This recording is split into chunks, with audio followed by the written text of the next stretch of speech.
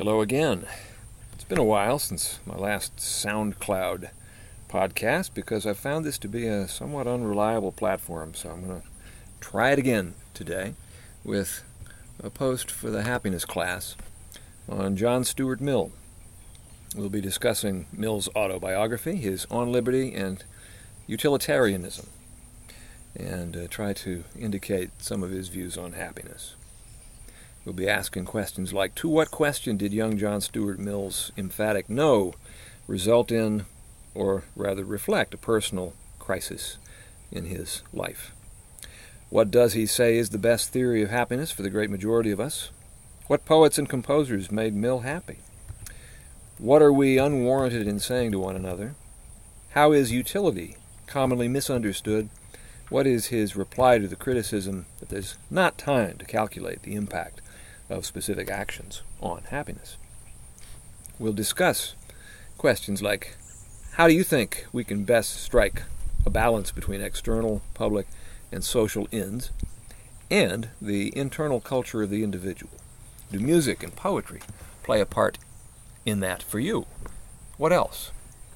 Is it best not to ask yourself whether you're happy? Is this an abandonment of the old Socratic quest to know thyself, or a condition and prerequisite of such knowledge?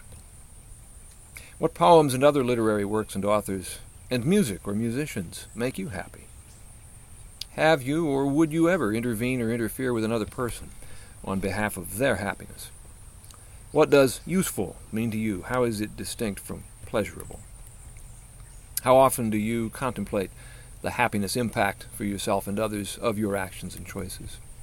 In Chapter 5 of his autobiography, Mill speaks of the crisis in my mental history, one stage onward. He says, "For some years I wrote very little and nothing regularly for publication, and great were the advantages which I derived from the intermission. It was of no common importance to me at this period to be able to digest and mature my thoughts for my own mind only, without any immediate call for giving them out in print. Had I gone on writing, it would have much disturbed the important transformation in my opinions and character which took place during those years. The origin of this transformation, or at least the process by which I was prepared for it, can only be explained by turning some distance back. From the winter of 1821, when I first read Bentham, and especially from the commencement of the Westminster Review, I had what might truly be called an object in life, to be a reformer of the world. My conception of my own happiness was entirely identified with this object. The personal sympathies I wished for were those of fellow laborers in this enterprise. I endeavored to pick up as many flowers as I could by the way, but as a serious and permanent personal satisfaction to rest upon, my whole reliance was placed on this, and I was accustomed to felicitate myself on the certainty of a happy life which I enjoyed, through placing my happiness in something durable and distant, in which some progress might be always making, while it could never be exhausted by complete attainment.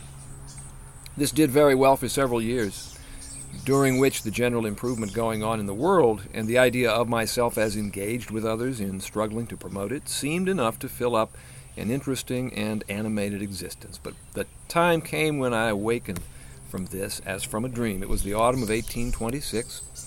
I was in a dull state of nerves, such as everybody is occasionally liable to, unsusceptible to enjoyment or pleasurable excitement. One of those moods when what is pleasurable at other times becomes insipid or indifferent, the state, I should think, in which converts to Methodism usually are when smitten by their first conviction of sin. In this frame of mind it occurred to me to put the question directly to myself. Suppose that all your objects in life were realized, that all the changes in institutions and opinions which you're looking forward to could be completely effected at this very instant. Would this be a great joy and happiness to you? And an irrepressible self-consciousness distinctly answered, no. At this, my heart sank within me. The whole foundation on which my life was constructed fell down.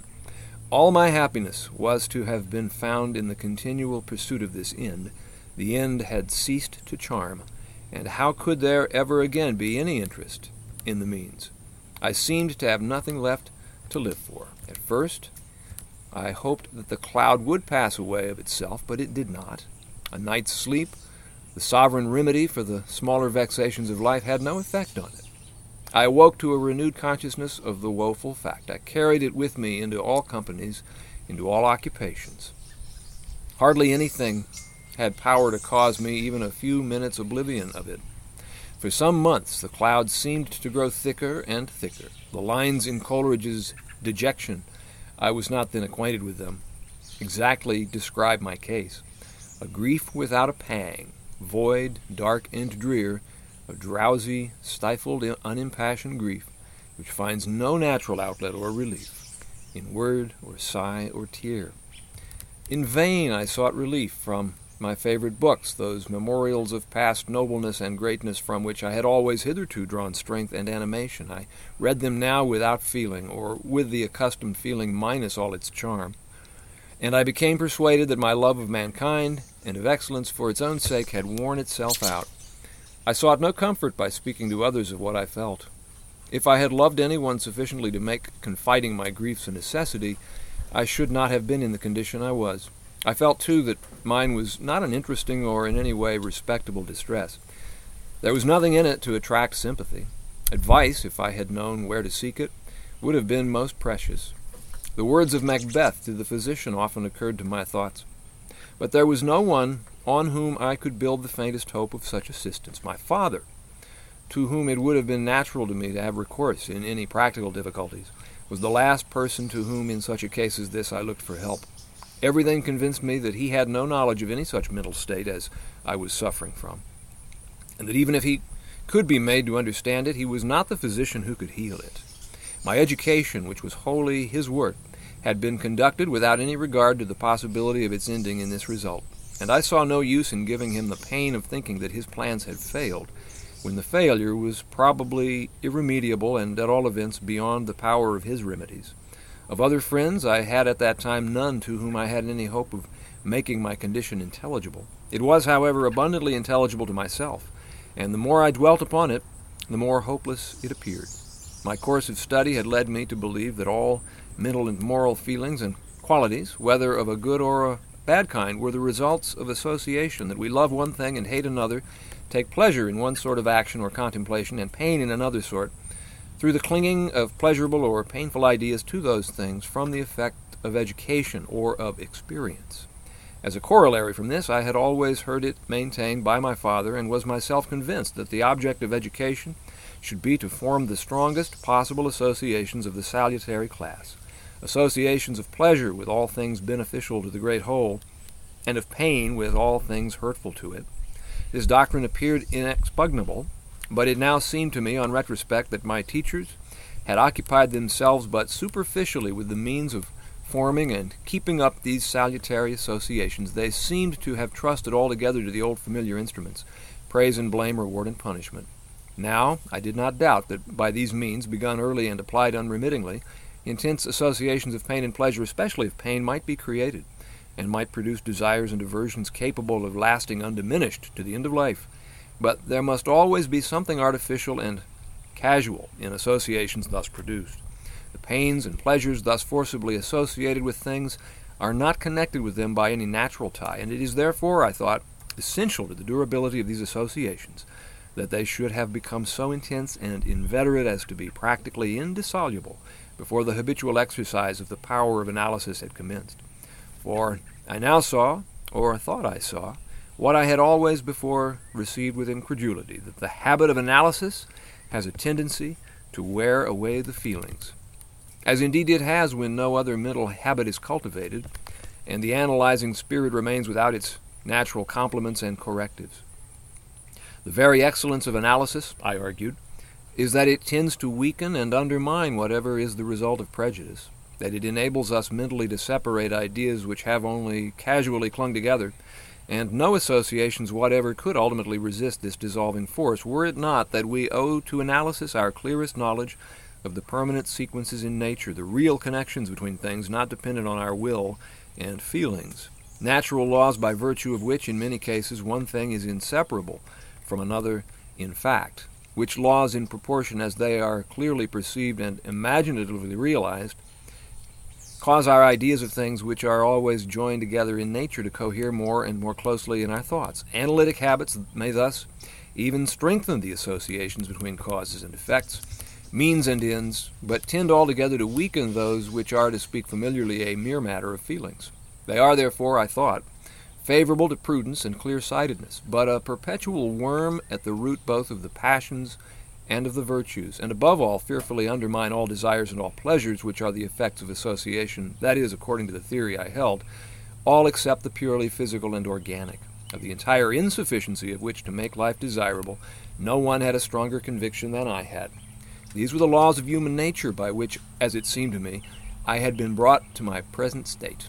All those to whom I looked up were of opinion that the pleasure of sympathy with human beings and the feelings which made the good of others, and especially of mankind on a large scale, the object of existence, were the greatest and surest sources of happiness. Of the truth of this, I was convinced.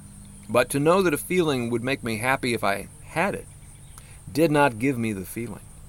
My education, I thought, had failed to create these feelings in sufficient strength to resist the dissolving influence of analysis, while the whole course of my intellectual cultivation had made precocious and premature analysis the inveterate habit of my mind. I was thus, as I said to myself, left stranded at the commencement of my voyage with a well-equipped ship and a rudder, but no sail, without any real desire for the ends which I had been so carefully fitted out to work for, no delight in virtue or the general good, but also just as little in anything else. The fountains of vanity and ambition seemed to have dried up within me as completely as those of benevolence. I had had, as I reflected, some gratification of vanity at too early an age. I had obtained some distinction and felt myself of some importance before the desire of distinction and of importance had grown into a passion. And little as it was which I had attained, yet having been attained too early, like all pleasures enjoyed too soon, it had made me blasé and indifferent to the pursuit.